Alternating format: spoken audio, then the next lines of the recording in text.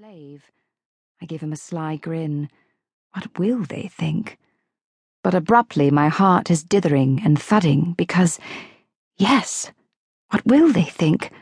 What will he think? The only man I've cared for is now the most notable person in the Hidden Lands, and I'm still elemental, recently elevated to revered status in Phelan, maybe, but I doubt his bronze subjects will feel the same. He doesn't answer. His grin just ripples and broadens. Suddenly, his whole body is rippling, shaking beneath my fingers. I frown. Next thing I know, he's raised a scornful brow and uttered a growl, and the broadening smile turns toothy. I pull away. What in hulls? The firelight bounces off of those teeth a moment, making them look long, shiny. I'd think he was teasing if it didn't look so disturbing, but he's stretching his neck and shoulders, extending them up as if adjusting his spine beneath that undulating skin. When he straightens, it's to glare down at me, as if he is still Aegon, and yet not. Very carefully, he sweeps his black bangs from his face and tucks them behind his ear in a sickening, all-too-familiar trait. It makes my stomach lurch. I swallow and retreat another step in my velvet slippers and white waist of someone's good fortune dress. No, it can't be.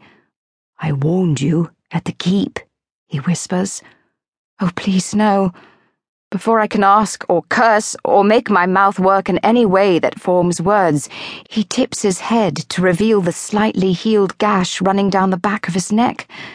Not a gash, a clawed incision. Exactly like Breck had when Dreywolf cut her open and crawled inside her skin. I shake my head. It has to be a trick of Lord Miles.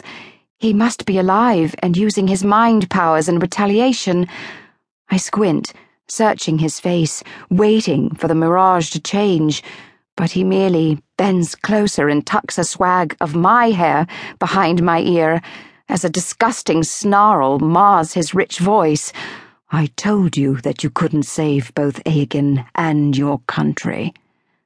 My lungs empty as my heart crashes to the castle's stone floor. I blink once, twice, to clear my blasted vision. But there's nothing to clear. It's not a trick of Miles. It's the face of the man I love, taken over by a 130-year-old shape-shifting murderer. Dreywolf. My breath is reeling, and my heart is choking out of my chest. You didn't. You couldn't. Couldn't? He lifts a hand to my snowy white hair. My veins ripple, and that half-smile I've come to care for most in the world goes eerie as his green eyes flicker to reveal black wolf eyes. You chose Phelan, he murmurs. 1 heart pulse, 2 heart pulses. You should have kept a better eye on him, Nym. No, this is not happening. I curl my hand into a fist and cause the sky to thunder so loud my words shake the walls.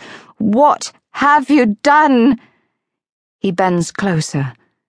Took over Aegon while you were too busy saving the pathetic people who enslaved you. My breath explodes, and I ignite like fire and maelstrom and murder.